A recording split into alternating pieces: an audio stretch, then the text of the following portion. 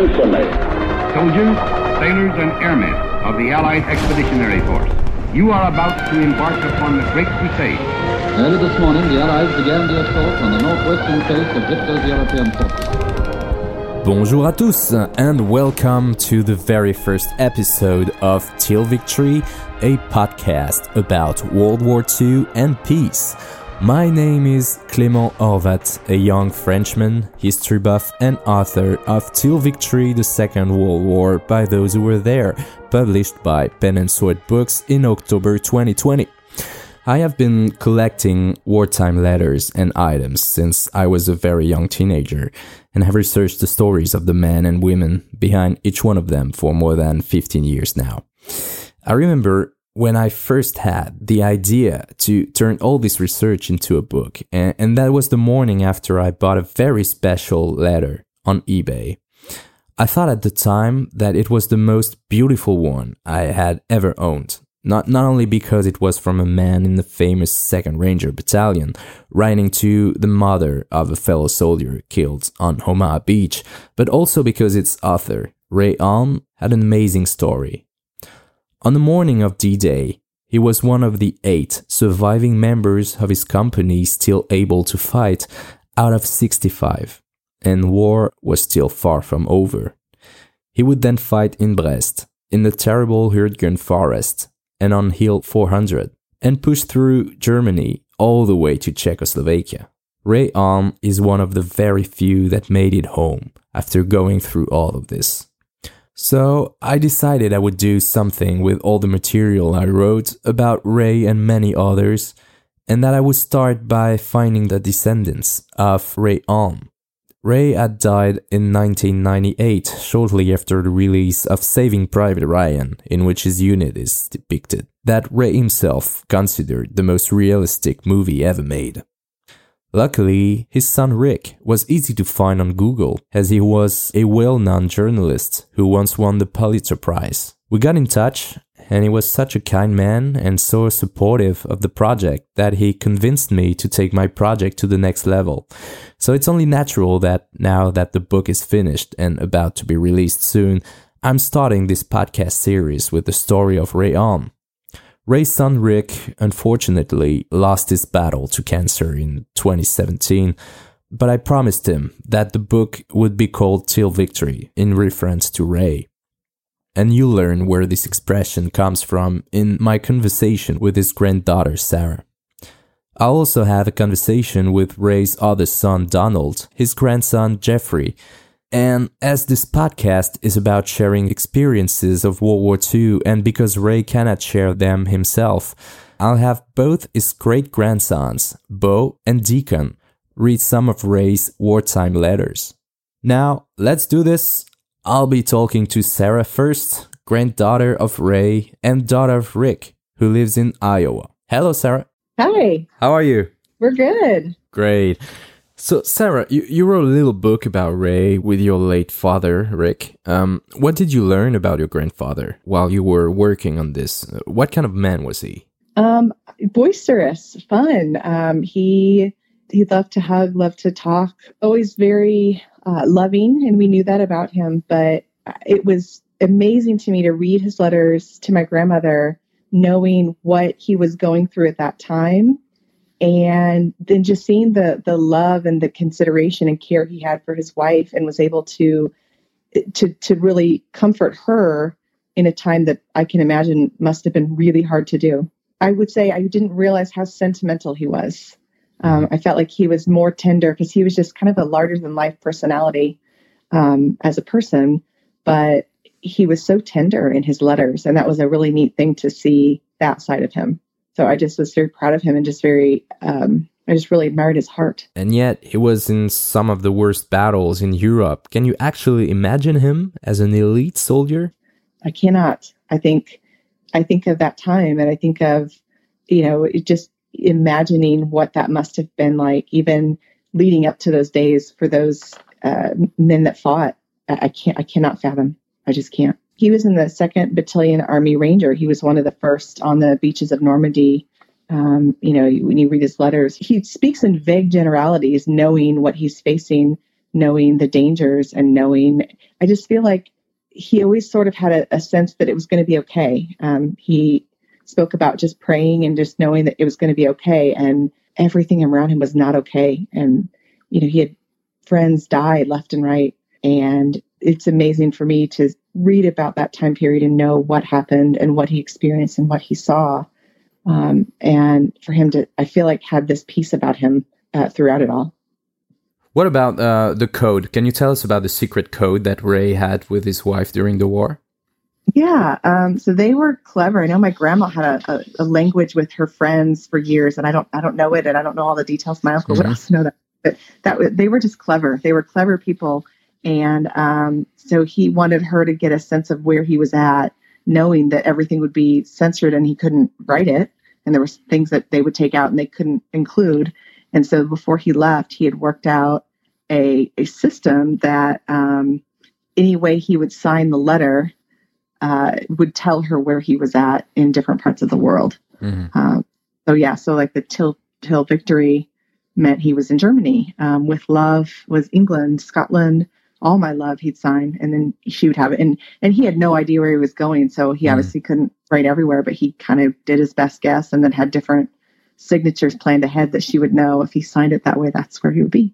So, of course, he couldn't share much about what he was going through at the time because of censorship and to avoid alarming his wife Audrey. But did he share stories after the war? Although many veterans usually try to keep this in the past.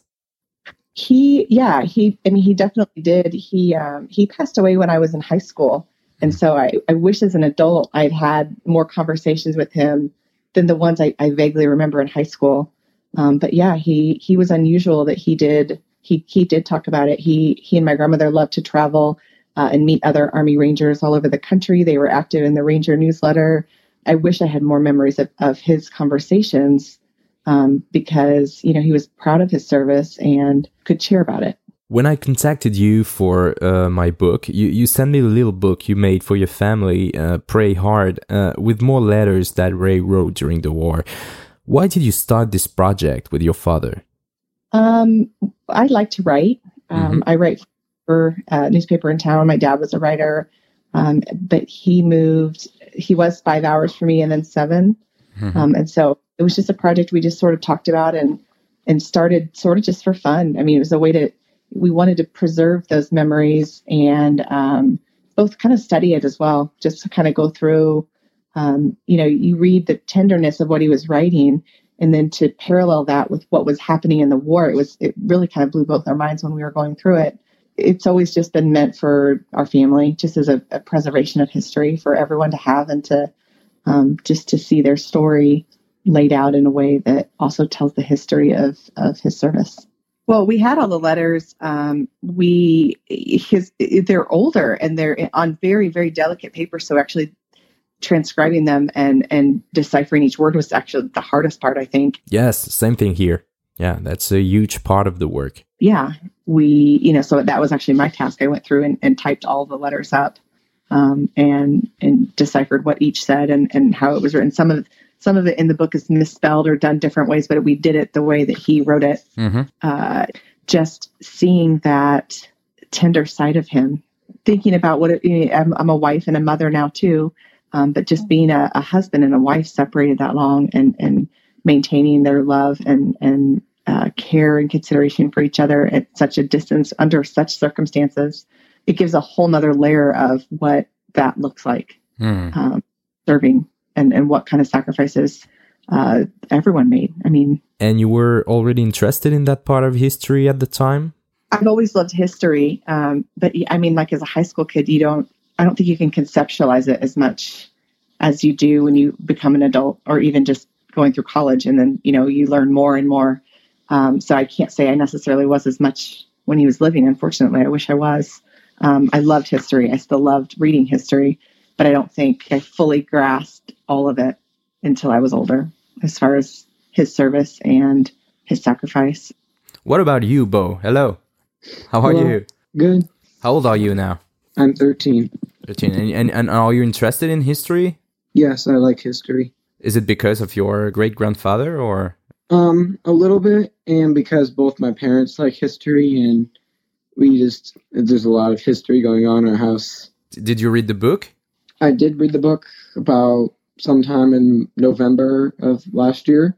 Okay. I really liked learning and reading about my great-grandpa and what the sacrifices he made and the hardships he went through, but in the end, reading about how he came back with Audrey and all that, and just the stories I really liked all of that.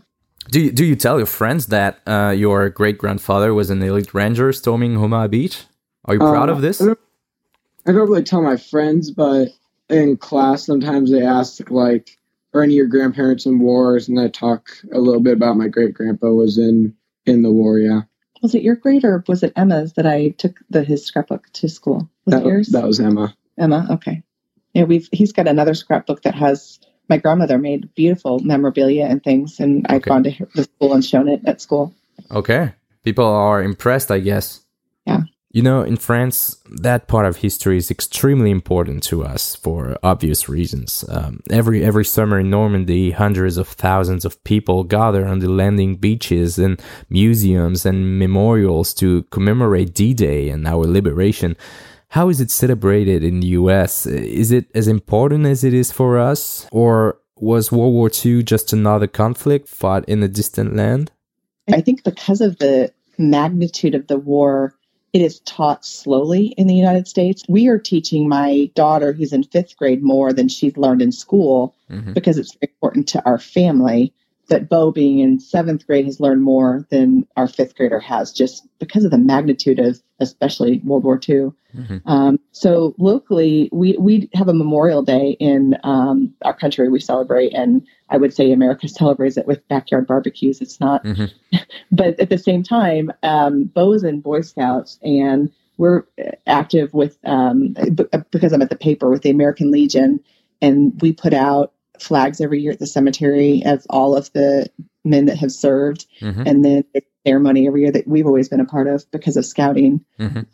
And so I would say that's pretty consistent all over the country, that the legions recognize and do some sort of ceremony every year. Have you ever been to Normandy? No, we definitely want to. It is definitely on my list of places to go. Bo, have you actually seen Saving Private Ryan? I did probably a few months ago with my dad. Okay. What did you think during the movie? Did you think, wow, my great-grandfather was in that unit? Yeah, I was thinking that a little bit. My mom and my dad told me a little bit about my great-grandpa actually being in the war, and then my dad finally let me watch the movie. And once I was finished watching the movie, I was just in awe that my great-grandpa went through that and had to go through that war. I couldn't imagine going through that and having to just go through all that pain. Yeah, I couldn't imagine at the age that he was just having to fight through a war that he didn't really get a choice to go. He just had to go and fight for our country and the world. And just after seeing that Saving Private Ryan, it was just all the destruction and the fighting and all that. Just, I couldn't imagine. I think they were the last great generation. I feel like they were just made of different stuff. They just were. Bo, do you mind reading us the last letter Ray wrote before D-Day? Yeah, I will. My darling wife. Well, Audrey dearest, I finally have some letters from my sweetheart. In fact, I have 5 of them, 3 female and 2 airmail. Lucky guy, aren't I? Well, I think so anyway. See, darling, it sure feels good to read your handwriting again. What a boost for my morale. It's up 100% again. This will be my last letter for some time, my dearest, and there's no need to explain why. You read the papers. Yes, I guess we will both change as a result of this separation, dear, but our love will never change. It will always grow deeper. All I look forward to is being together once again. I know it won't be long now. The time has come to say goodbye for a little while, my darling, so chin up and take care of yourself. Me, so I don't have to worry. I don't have to tell you to be good. I know you will be. So God bless you, my Audrey, and always remember, I love you now and forever with all my heart and soul. I love you till victory. Love, Ray. P.S. Kiss Mom and Dad for me. Thank you very much for that, Bo. I think remembering my grandfather and grandmother, they moved so effortlessly together. They were such a beautiful example of two people that loved each other. They were always just very tenderly caring for one another in very simple ways. Just, her fixing a meal he loved, him making sure her gas tank was always full. I mean, they moved in ways that they didn't have to speak about it. They just moved as a pair always. They were hard to think of not as a pair. And it was a beautiful, beautiful example for us to see just their love and how they treated one another and just how they worked as a couple. I think of them often as an adult now in my marriage and how they worked as a couple and trying to emulate that, just knowing they were such a strong example. Yeah, and even war could not break that. It's ironic that he went through all that almost without a scratch and was injured right before boarding the ship that would bring him back to Audrey. Playing baseball? Is that one? Yeah. So he went through as much as he went through, and he got hurt playing baseball. Yeah. But, that's suiting for him. Like, it was such a big part of his life. So that almost kind of makes sense. So. And he still managed to make a little bit of a career after that. Yeah. He, a brief career in minor league, was signed by the White Sox, right? White Sox. Mm-hmm. Yeah. We all play baseball. I played many years of softball. Baseball's a huge part of our lives. My dad played. My son plays. He's hoping to play this summer. We're crossing our fingers, but I don't know. So, but it's something we all, as a family, love to watch, love to play. So. Yeah, that's great. Well, thank you very much for your time and sharing all this. And I hope that you will be my guest in France next time. And that we can tour the beaches together, and that would be great. Great. We'd love that. And we thank you for this work. We love just preserving this time in his memory and all the men that serve. I think it's beautiful work, and we appreciate your work.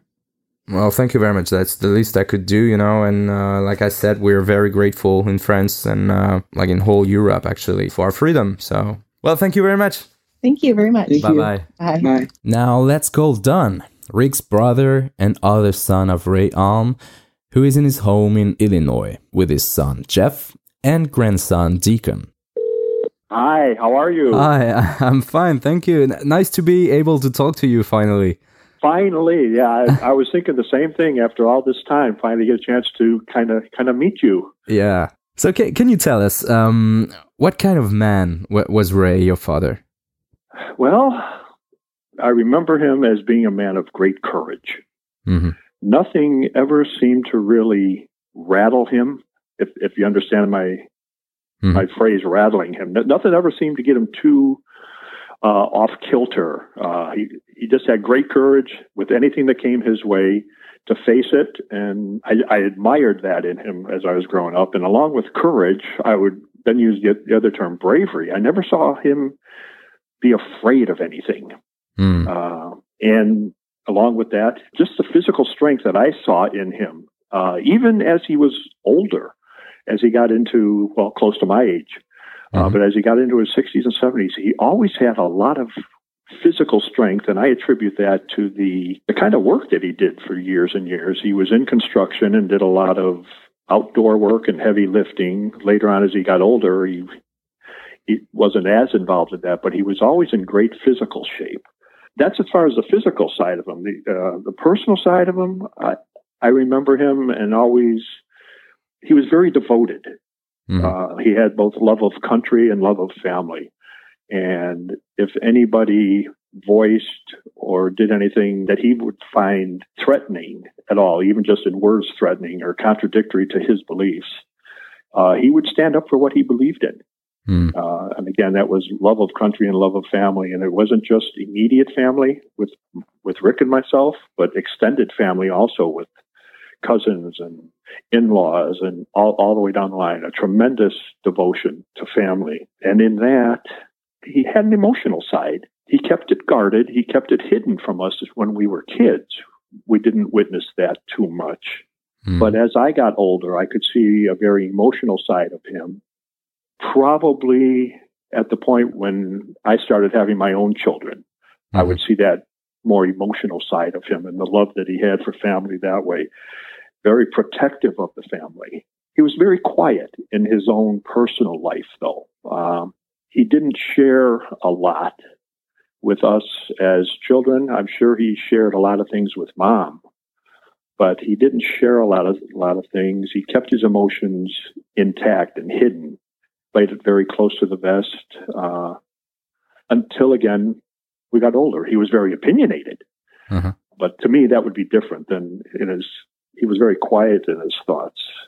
I remember him as being extremely trustworthy and a man of his word. If he said something, he believed it. He didn't try to he wouldn't just say things to appease people. He would speak his mind, and he was able to defend what he was saying verbally too. So those are all kinds of things I always really admired in him. And again, I really didn't appreciate those kinds of things until I got older. I think the movie Private Ryan brought a lot of that to light to me. Yeah. When that had a tremendous emotional impact on him watching that movie. Yeah, I wanted to ask you about this, actually. Do you remember that day when you went to the movies with Audrey and watched the movie? I remembered hearing about it because at that time we were living in Quincy, Illinois, which is about 5 hours away from Chicago. But I remember him talking about it, and I remember Mom talking about it, about Private Ryan. They were very excited about going to see it.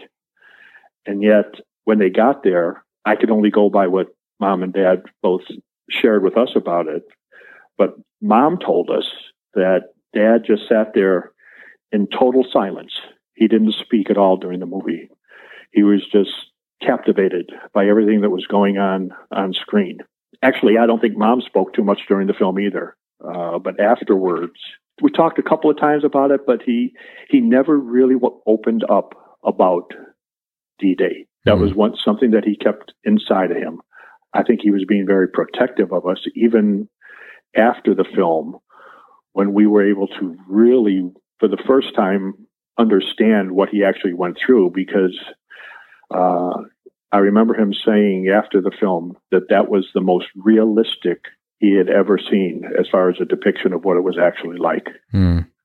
Up until that time, growing up, it was always fun to watch some of the other war movies alongside of him when I was growing up. They would have, the John Wayne movies and things like that. I think you're familiar with those kinds of things. Yeah. But they were more Hollywood depiction. This he said was the most realistic that he had ever seen. He did say a couple of times that some of the things that were depicted on the screen, that he actually saw those kinds of things happening. The destruction, the shock that the boys were going through, just all of those kinds of things. He just said it was the most realistic that he had ever seen. And I think during the movie, while they were sitting there, that he was probably reliving some of those things that he had never really opened up with us about. And then, of course, it wasn't that much longer until after that point that we lost him. Yeah. So, but yeah, he never really talked too much about his experiences over there, what he saw, except for some of the things that you have related to in the book already. The other things that you've written about would be the same stories of, when he was on patrol and they took out the prisoners, his D-Day landing with the front of their landing craft being blown off. He would talk about that all the time. That was one of the stories that I remember very well, when the front of the craft got blown off and they sunk in about whatever that was, 15 foot of water. Dad would always said that he sunk to the bottom because he was carrying the mortar or a bazooka, and he got to the bottom and he just stood there in 15 feet of water looking up, and he dropped everything he had. He dropped his pack, he dropped his the mortar, anything that he had.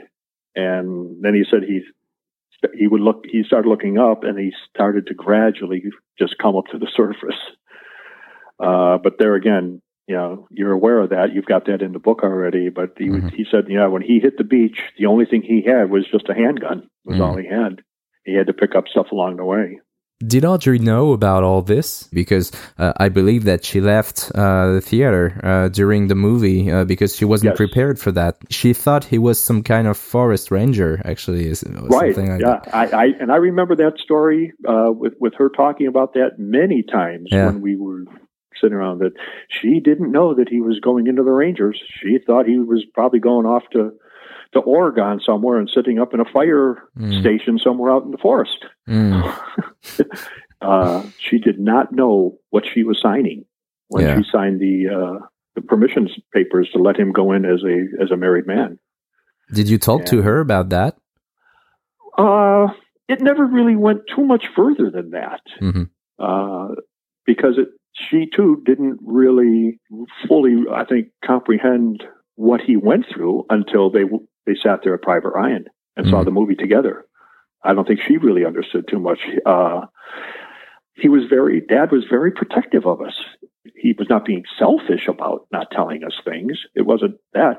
I think he was just protecting us from that. And then that was all so deep inside of him.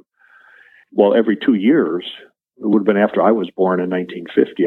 I'm not sure when the Ranger Battalion Association began. I don't know if you're familiar with that. No, I don't know.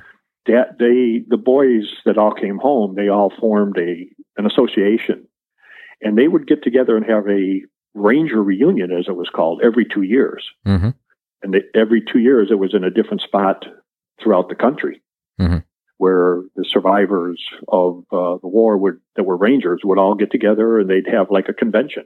And it was always in a location where there was something, as far as entertainment-wise, for the wives and the children to do, as the veterans all got together and did their thing, whatever that thing was.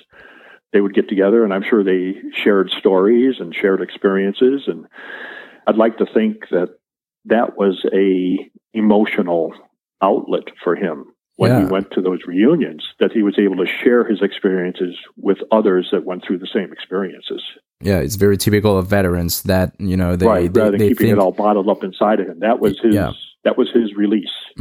But he must have been happy that a successful movie was finally telling his real story, making it probably easier to share what he went through with the general public, wasn't he? I don't know if happy would be the right word. I think he was probably more proud of it, that it came out and that it was so true to life, as opposed to being something that was manufactured with a script, like the other previous movies, for the last 40 years had been. I think he was more proud that the word was out, that people could really see what had happened. And of course, World War II, in today's terminology, you could call that was a more popular war than the things that we here in the United States have had since then, as far as wartime. So I think they always received the public recognition and the public appreciation, but maybe that was superficial. I don't know. That people really didn't understand as much. So to answer your question, I would say he probably was, and maybe more proud and thankful as opposed to happy that there was such a piece done that really depicted what they did, so that the surviving people that went through that time and their children could really relate to and understand what they went through in a new way. It's a shame that he never got to see all the interest that this movie sparked among the younger generations and the welcome that has since been reserved for veterans in Normandy. I've never been over there. I would love to have been over there with him. Yeah. When Rick was with him, my brother Rick. Yeah, they went together to Pointe du Hoc and cemetery. Yeah. And Rick had a different connection with Dad about the war and about the service just in general, because Rick also served in the Army, as you know. Rick was stationed in Germany for a few years, but he went through military training and such, so they had a lot more to relate to and in common that way than I did, because I did not serve. My generation was of the time when we had they first instituted the draft lottery, and I had a pretty high number that we knew that I would not get drafted, where Rick had a low number. I don't remember what his number was, but I believe it was in the 30s or the 40s. And of course, there was like 365 numbers that were pulled. And his number was like in the 30s or 40s, as I recall. So it was a foregone conclusion that he was going to be drafted. He knew, Rick knew that he was going to be drafted. And then that's why he enlisted. He was able to choose some of the schooling that he would go through with the Army. He wasn't able to choose his point of operation where he was going to be stationed. But that kept him out of combat by enlisting. And he wound up being over in Germany for a couple of years. And that was the time when Dad went over there to Normandy, and they toured all of that together. Yeah. I remember that he told me that he saw Ray cry. Yes. In the cemetery, and it was the first time that he saw him cry. And did he share any stories like this with you? Beyond what you've mentioned, not really. I think it emphasized the fact that that Dad was very quiet about that, and very emotional about it. I think going through the cemeteries and seeing these things, I'm sure that they talked about things, and Dad probably pointed landmarks out to him where something was, or how it looks now as opposed to what it looked like on D-Day and things like that. I think Rick was more thankful that he could do this with Dad, and Dad was probably thankful that Rick was with him to share it with him that way. Again, because they had a different bonding because of Rick's military service, and at that time Rick was in the military. Even though my brother did not see combat, he could relate to it in a way that I can't, because of the possibility that if something had really gone wrong while he was stationed in Germany, that there was always the remote chance that he could have gone to Southeast Asia in some form. It's just a different mindset I think you have when you're in the military, that you can run into harm's way at any time, really. I'm sure that that's the way Dad felt when he was in Normandy and throughout all of France during the war, that, they may have been safe back in a bivouac somewhere, but there was always a possibility that something could happen at any time. They shared a different bond and a different connection. I guess maybe that's a better word than bond. They had a different connection together. Yeah. There was almost 3 years difference between my brother and I, too. So even as teenagers and that, I think Rick had a different understanding of Dad. I looked at him as an adolescent and as one of the guys that I watch on TV. Maybe Rick had a little bit different understanding, even at that point, as a middle teen or late teen. Dad always he had a big trunk, like a steamer trunk, full of war souvenirs and things that he brought back. And every once in a while, my brother and I would go down in the basement, and we'd get the trunk out, and we'd look at these things.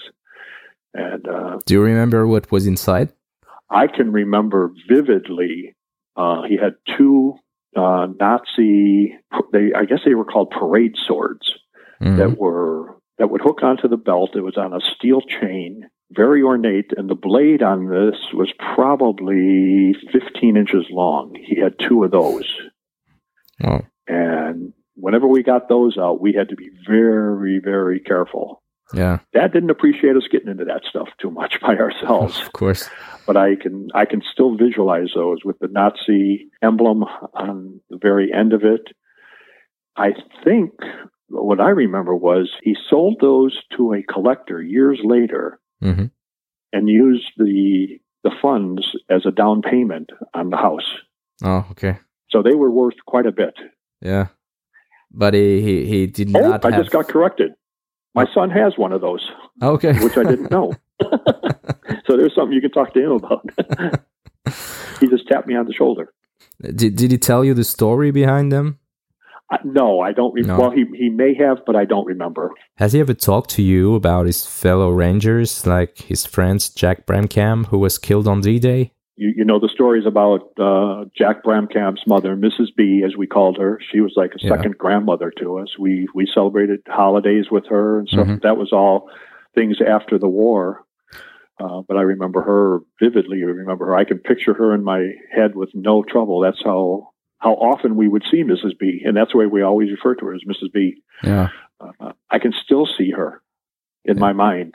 She's a very, very proud woman, very classy woman.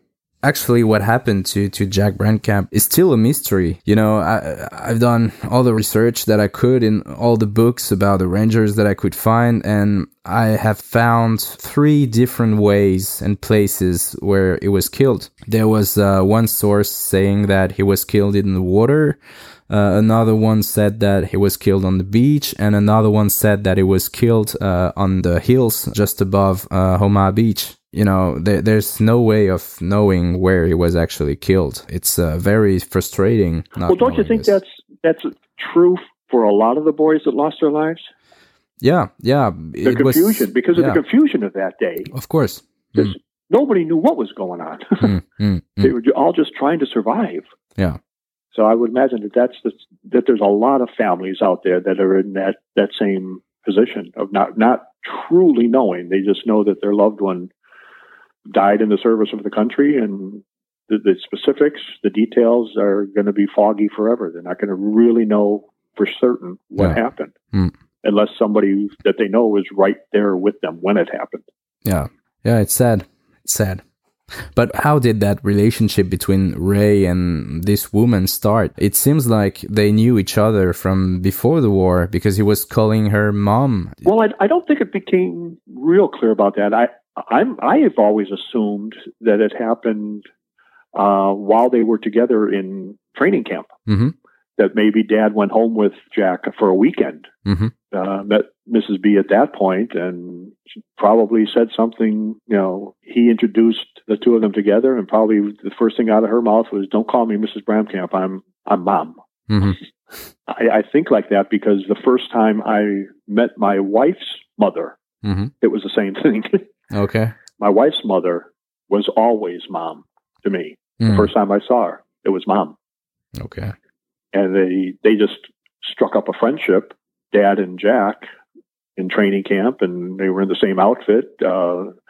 Perhaps, I don't know, but perhaps they were bunk mates in training camp or over in England or something. But I do know that when Dad would talk specifically about somebody, it was never in great deal. I think he had a hard time talking about anybody who was really close to him that he lost. Yeah, of course. That's where he would kind of just bottle up inside of himself and not share too much more, change the subject to something else. I think it pained him to talk about those things. You know, some of the things that they witnessed were just beyond our comprehension. The destruction, the devastation, you know, not to sound gruesome, but bodies exploding where, you know, they were standing next to somebody and all of a sudden that person isn't even there. They're gone. What happened to them? Because they got hit by something or their leg was gone or something like that.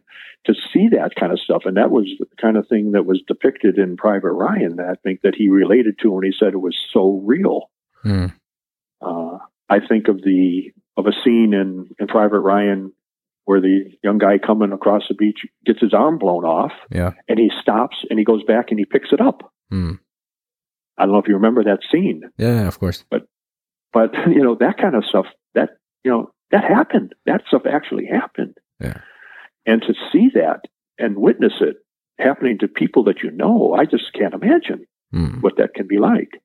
I wasn't witness to anything, but, you know, I know myself, I'd have nightmares about that on a regular basis. Do you think that Ray did? I'm sure he did, but I think that shows some of the strength that he had, that he didn't let it affect him as a father and as a husband. He kept those things private. Yeah, the way you described him, he had all the qualities to go through all that and come home. Right. I know it was something that he wanted to do, and that's why he had to kind of pull the wool over Mom's eyes and get her to sign the paper, because he knew that she wouldn't let him go otherwise. But it was something that he wanted to do, and I think that in itself emphasizes the love of country that he had. He wanted to protect, at that point, he wanted to protect Mom, and he didn't know if he was coming back or not. But it was a different mindset, and our boys that are serving today all have that same mindset. Unless that's how you operate in your head, I don't think, like myself who didn't serve, I don't know if I can truly understand that sense of loyalty, that sense of dedication. I can only describe what I think it would be like, but to actually feel that way, having not served myself, it boggles me sometimes. I wish as a younger child that I had spent more time asking Dad questions. I think if I had questioned him, I would have gotten the answers, but he wouldn't just talk about things that way. In that respect, Dad wasn't much of a talker. But Sarah told me you had he shared a few war stories with you, and that you had a great story about a smoke bomb. Oh, okay, yeah, yeah. And maybe that's where he sold some of his other things. That was the first house that we lived in. It was just a 2-bedroom ranch-style house, very simple, in a neighborhood in the Chicago area on the south side that was built primarily for all the returning vets. At this point, Dad had been in the reserves. After the war, he was in the Army Reserves for a few years. And he had a couple of smoke bombs that they would use in training. It was the 4th of July. Dad figured, well, we'll go down the end of the block where there was an open field, and we'll set off these big smoke bombs. Now, you know, a military smoke bomb is a lot more than what you can buy at the fireworks stand. So I don't remember all the specifics of it, but we set off. We went with one of the neighbors. Yeah. We drove down the end of the block and went out in the field, in the prairie, and he set off these smoke bombs, and they were red smoke coming from them. Yeah. Well, as he was setting off the smoke bombs, the wind shifted, and the first house down the street from the prairie that we were in, the man was out painting his house white at the time. When Dad saw the wind shifting, he grabbed us. He grabbed Rick and he grabbed me, and we jumped into the cars and we took off. And the next day we drove by, and that man's house was the prettiest pink you'll ever see. Oh, this is great. So, I guess, you know, to go back to what I said earlier about his bravery, that was one time he ran. It's great. It's a great story. Yeah, that was a fun one. Yeah. Do you have any other anecdotes before I talk to Jeff? Back in 1967, our community that we lived in there on the south side of Chicago, we went through a devastating tornado, and Dad was right in the middle of where the tornado came through our town. At the time, he was in the barber shop getting a haircut, and they heard the sirens going off. One of the barbers ran out in the middle of the street to see what was going on, and they saw the tornado coming right down the middle of the street that they were on. They all ran into the back of the barber shop, and it took out the barber shop. The tornado did, and Dad said there was everything just flying around the room. And he said that the only time that he had been more frightened was D-Day. Yeah, that brought back memories of fear and of being killed. Okay, well, thank you very much, Don, for sharing all this. And I wanted to tell you also that, you know, I'm very sorry for Rick. You know, he was very important to me and to the project because, you know, as I told you already, he was the first family member of a veteran that I met for the project, you know? Yes. He was the first one I contacted and the first one who replied. And he was so kind and helpful that he gave me the courage to find now more than 60 other families. And I met some wonderful people through that. And it's all thanks to him. Did you ever think, when you were first getting started with this, that it would grow into something this big? No. I had actually, I actually had no ambition. I didn't know it would be a book. I remember like that email I sent Rick. I said, "Oh, okay, I have this letter that I found on eBay, and I want to do something to honor, your father. I don't know what it's gonna be, but I want to do something." And it evolved through the years into this with all the research I had done for more than 10 years before that. But he gave me the courage to on my desk. I actually have the Christmas card he sent me back in 2015. I can read it to you if you want. He said, "Your book project has made 2015 very special to me and my family." So, I have it in front of me right now, and I have had it for all the time that I've spent on the book. And, every time I look at it, it reminds me, what special relationship it became with your family. And this is also the reason why I wanted to start this podcast with you, because it makes sense. Well, we are so very proud of Dad. We're so very proud of Rick. Mm-hmm. And we're so very proud of you and what you're doing to have included our family in on this the way you have. We are so looking forward to seeing the final version of English version. Unfortunately, we have to wait for that. Yeah, me too. But we are so looking forward to seeing that. He has such an exceptional story, and it has to be known. So yes, I agree. It's wonderful. Of course. Here's Jeff. Bye. Good afternoon or good evening. Hello, Jeff. How are you?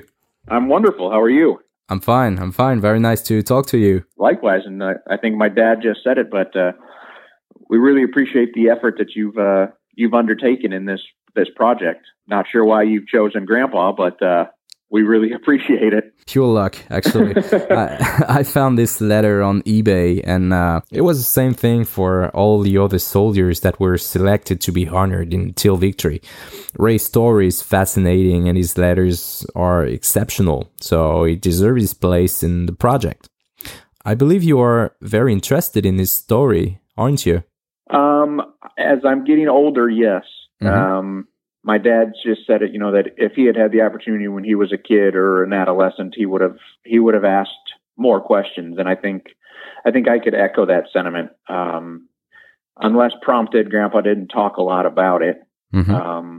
I don't know what it's like growing up in France, but most of the young men here, when we're about the ages of 12 through 20, we're pretty big idiots.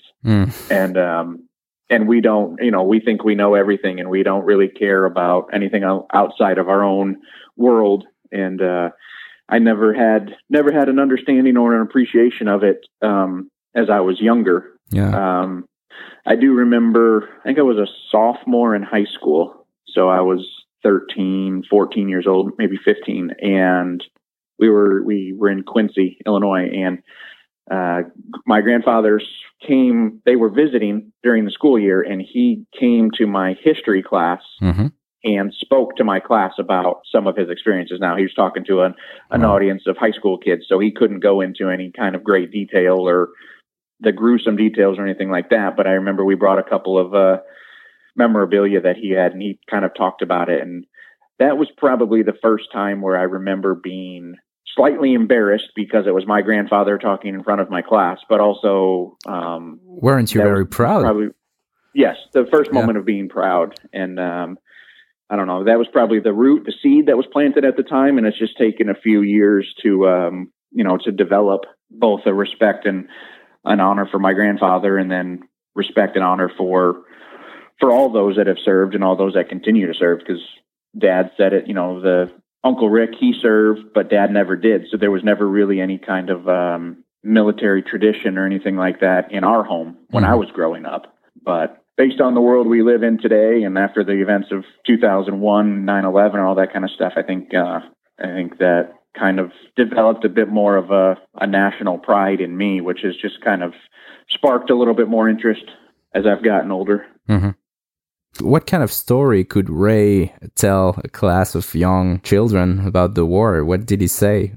Well, I think if I remember correctly, he spent a little bit of time telling the story of the invasion. Mm-hmm.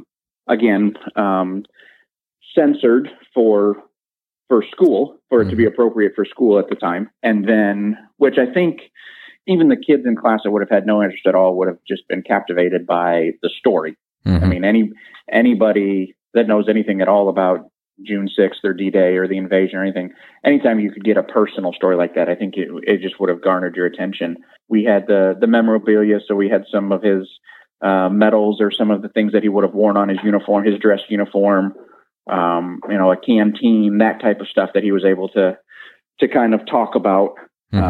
Again, censored for school, but I remember my teacher, and she was probably in her 50s at the time, and she was about 4'7" or 4'8". She was just a very, very petite woman, and Grandpa wasn't tall, but he was big. He was kind of an imposing figure, and seeing the two of them stand in front of the class together, and you had Miss Bertelson, the teacher, who, she came to Grandpa Ray's waist almost. It seemed like he was such an imposing man compared to her. I remember that being quite humorous. I remember the class, and there were probably 35 of us in the class, and it was in a bit of an auditorium where we had some tiered seating in the class. And it was one of those classes that it was right after lunch. And so the behavior in the class wasn't always the best. People were still kind of riled up from lunch and burning off all the sugar and everything we had just eaten during lunch. But I do remember that day, it was so quiet in there that you could have heard a pin drop. Whether they were scared because of this big hulking man that was standing up in front of the class, or whether they were truly interested in what he was saying. It was definitely different in class that day than it was in any other day that I remember. He definitely had their attention and their respect, I think, as much as a bunch of 15-year-old kids can respect somebody else. Yeah, of course. Must have been impressive. And did he share more stories with you? A lot of the war stories that I remember would be from hearing Dad and Rick talk. Even after Grandpa passed. So that was in 98.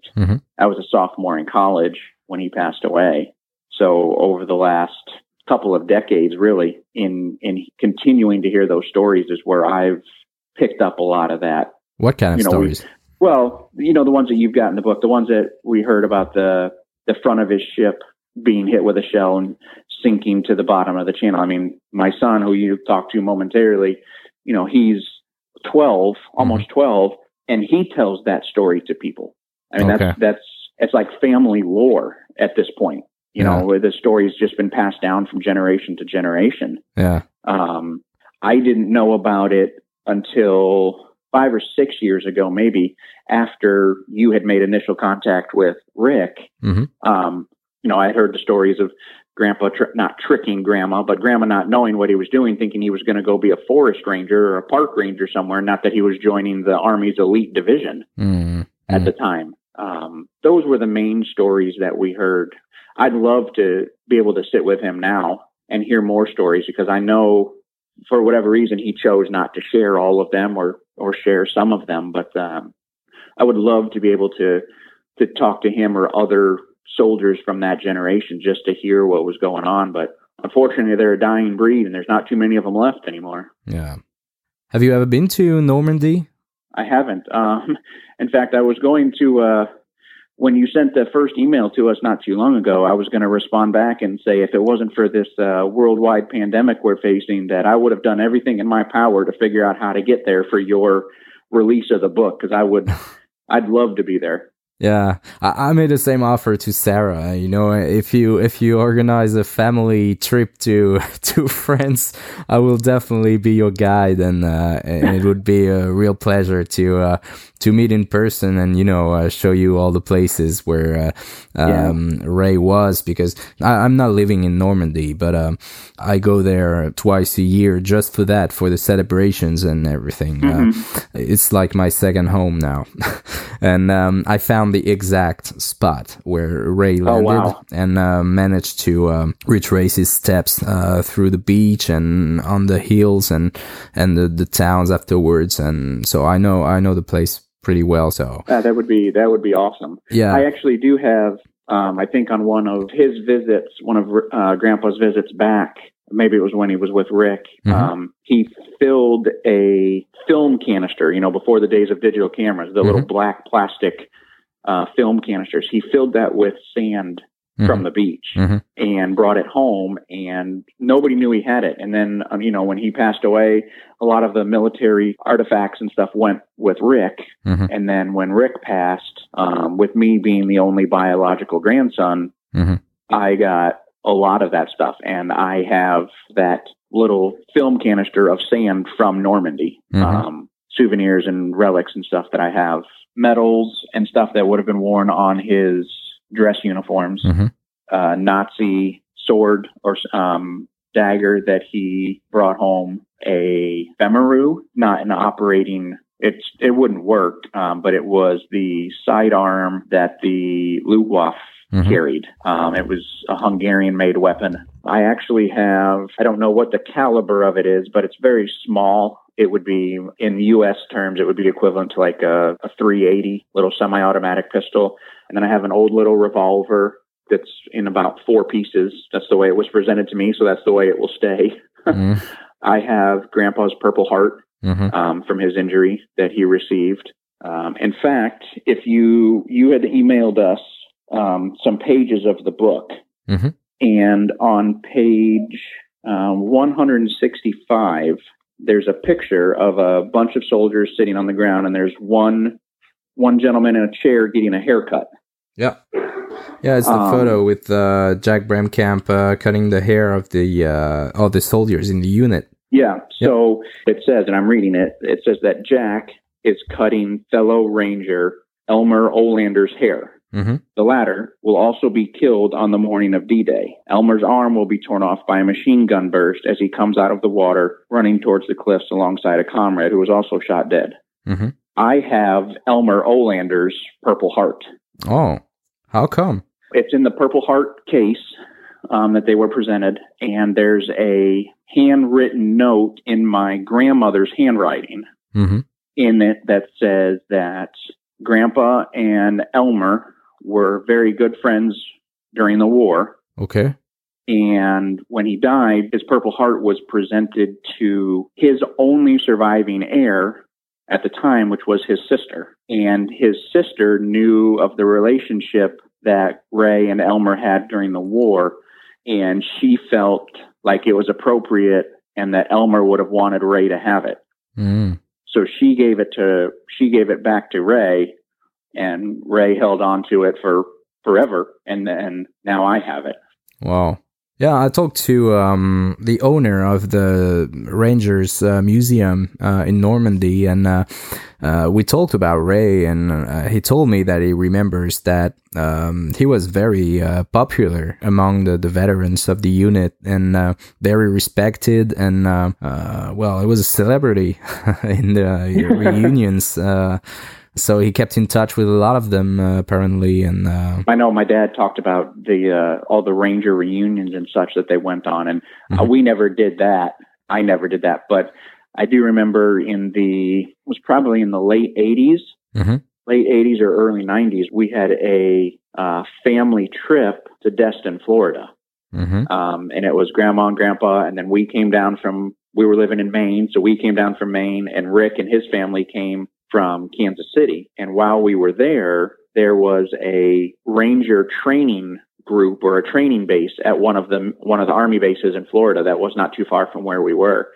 And somehow Grandpa got it arranged for us to go to the base and get a tour of the base. And I remember even then, and they would have had no idea who he was. He was Ray Alm, president of the Rangers Association. That probably didn't mean a whole lot to them. But I just remember the amount of respect that, guys in their late teens and 20s were showing him just because he was a Ranger like them and had served, on D-Day. I remember when, walking around through the reptile house, and we were firing machine guns, and they were rappelling out of a helicopter, and all the stuff that we got to watch them do. And it was almost like everybody was still saluting him, even though he wasn't even an officer of high rank. And even at 12 or 13 years old, that was just really cool. Yeah. So you're very proud of him, and I'm looking forward to hearing what Deacon thinks about all this. And but before I talk to him, do you have any other anecdotes you would like to share about Ray? Well, what I remember as a kid was I remember Grandpa being a hard worker. He would visit us or we would visit him, and he always had some kind of project going on that we were allowed to look at, but we were never allowed to touch. He was very firm, loving. There was never a doubt that Grandpa loved his family and loved his grandkids. But Grandpa had a set of rules, and those rules were expected to be followed. And if they weren't followed, there was going to be hell to pay. He was very firm, but I mean, I think even to his dying day, had any of us been in any kind of physical trouble or anything at all, that he would have done anything and everything he could have to make sure that his family was protected. I don't know if that was tied to his time in the war or his time in the army. I think if you just look back from history, that generation of men in the U.S. was or could be considered, the last generation of real men. And this is coming from a guy in his 40s in the U.S. They were hard workers. They were rough and tumble. They were extremely loyal, very loving. You didn't cross them. They demanded and expected respect. A natural hero. Yeah. That's what I saw growing up. And that's kind of what's one of the Alm traditions, I guess, that's been passed down is, we're going to work hard. But we're going to have rules and we're going to abide by those rules. And that all came from Ray. And I think, my other sons are younger. My next one is 9. And then the little one after him is 5. So they're not as interested really in their great grandpa, but for whatever reason, Deacon has been interested from the beginning. So okay. It's fun to see. I don't know what my dad thinks about it, but it's fun to see for me to know that at least for one more generation, the legacy will continue and we can be proud for another generation. Well, can I talk to Deacon? Yeah, absolutely. Welcome in. Again, it was very nice to talk with you. Yeah, and, me too. Thank you again for doing this. We'll talk to you. Thank you. Bye. Bye-bye. Hello. Hello, Deacon. How are you? Good. How are you? I'm fine, thank you. How old are you? 12, is that right? Yes, sir. Yes. So you are interested in your great-grandfather's history? Yes. I've kind of always had an interest in war. I have a lot of World War II books, and I have this one. It's an encyclopedia, and then every once in a while, me and my younger brother will look at all the souvenirs that he brought back from war. Yeah. With my dad. Are you proud of him? Yes, very, very. I'm very proud of him. Yeah, Jeff told me that you told the story to your friends about his D-Day and when there was a shell blowing off the door of his boat. Yes, I've told that story a lot, and I've practically memorized it for the amount of times I've told somebody it. What's the reaction of your friends? Well, sometimes whenever I tell people, sometimes they don't believe it, but others, sometimes they're amazed. Sometimes they don't believe it, but yeah. Yeah, it's an incredible story. Yes. Have you seen Saving Private Ryan? No, I have not. No. My dad said I can't see that one yet. Okay. But do you have an idea of what he went through? Yes, for the stories that my grandpa and my dad have told me. Yeah. Do you mind reading us the letter he wrote after D-Day? Yes. On the evening of June 11th, the 2nd Battalion finally gets some rest. The men settle in Mole Woods, and for the first time since D-Day, Ray has the opportunity to write home. Well, Audrey, I imagine you have been pretty worried since the invasion started, but everything is okay, and I'm all right. Thank God. It's been damn close at times, too close. But so far, my prayers have been answered. I pray that they will continue to be answered. I can't tell you a great deal because of censorship, but I'll have plenty to tell you when I get back. So just be patient and pray hard, darling, as I have been doing. But believe me, when I say this, that Sherman wasn't half right when he said war is hell. It's more like a nightmare or a bad dream. 2 days later, Ray finally writes in detail about his landing. Well, Audrey dearest, I've just finished washing, shaving, and changing clothes, for the first time in over a week, and it sure feels good to be clean again. We've been having a well-deserved rest the past few days, and to sort of get our nerves back together, you don't know what. Snipers and machine guns firing at you can do it to you until you actually face it. It's like a horrible nightmare. As long as I live, I'll never forget that hour of crawling over the beach after swimming the last 50 yards into shore after the front of our landing craft was blown off by a direct hit of an artillery shell. And then seeing your buddies fall all around you. My pack saved my life coming across the beach. As it stopped a bullet from going through my back, God was really with me. Thank you very much, Deacon. You are very welcome. How do you feel reading that? Can you imagine what he went through? Yes, I've heard that story so many times. Yeah. About my dad telling me that he had like a bazooka on his back and he sunk to the bottom of the ocean. Mm-hmm. And he also told me a different story of when there's this guy. It was one of his friends, and he saw him die right next to him, and he told me a story of how he was scared because that could happen to him. Mm-hmm. Do you understand also, like, the value of freedom and yes. what he brought us? Because I'm French, and how does it make you feel that your great grandpa helped save the world? Well, like I said, I'm very proud of him. Like, if he wouldn't have been so courageous, this world might not be rid of Nazis today. So I'm grateful for him. Hearing these stories now, I do want to go into the military whenever I'm older and serve my country just like he did. Oh, really? Yep. Okay. Aren't you scared? Yeah, I would probably be a little scared, but you're fighting for your country. All right. And what do your parents say about that? I don't really know. I hope that Jeff isn't discovering this as he's listening to you right now. Yes. Yeah. I think my dad and my grandpa are just sitting around the corner in the living room talking. They're gonna hear this podcast. You know that. Yes. All right. Well, thank you very much, Deacon. Thank you very much. You're very welcome.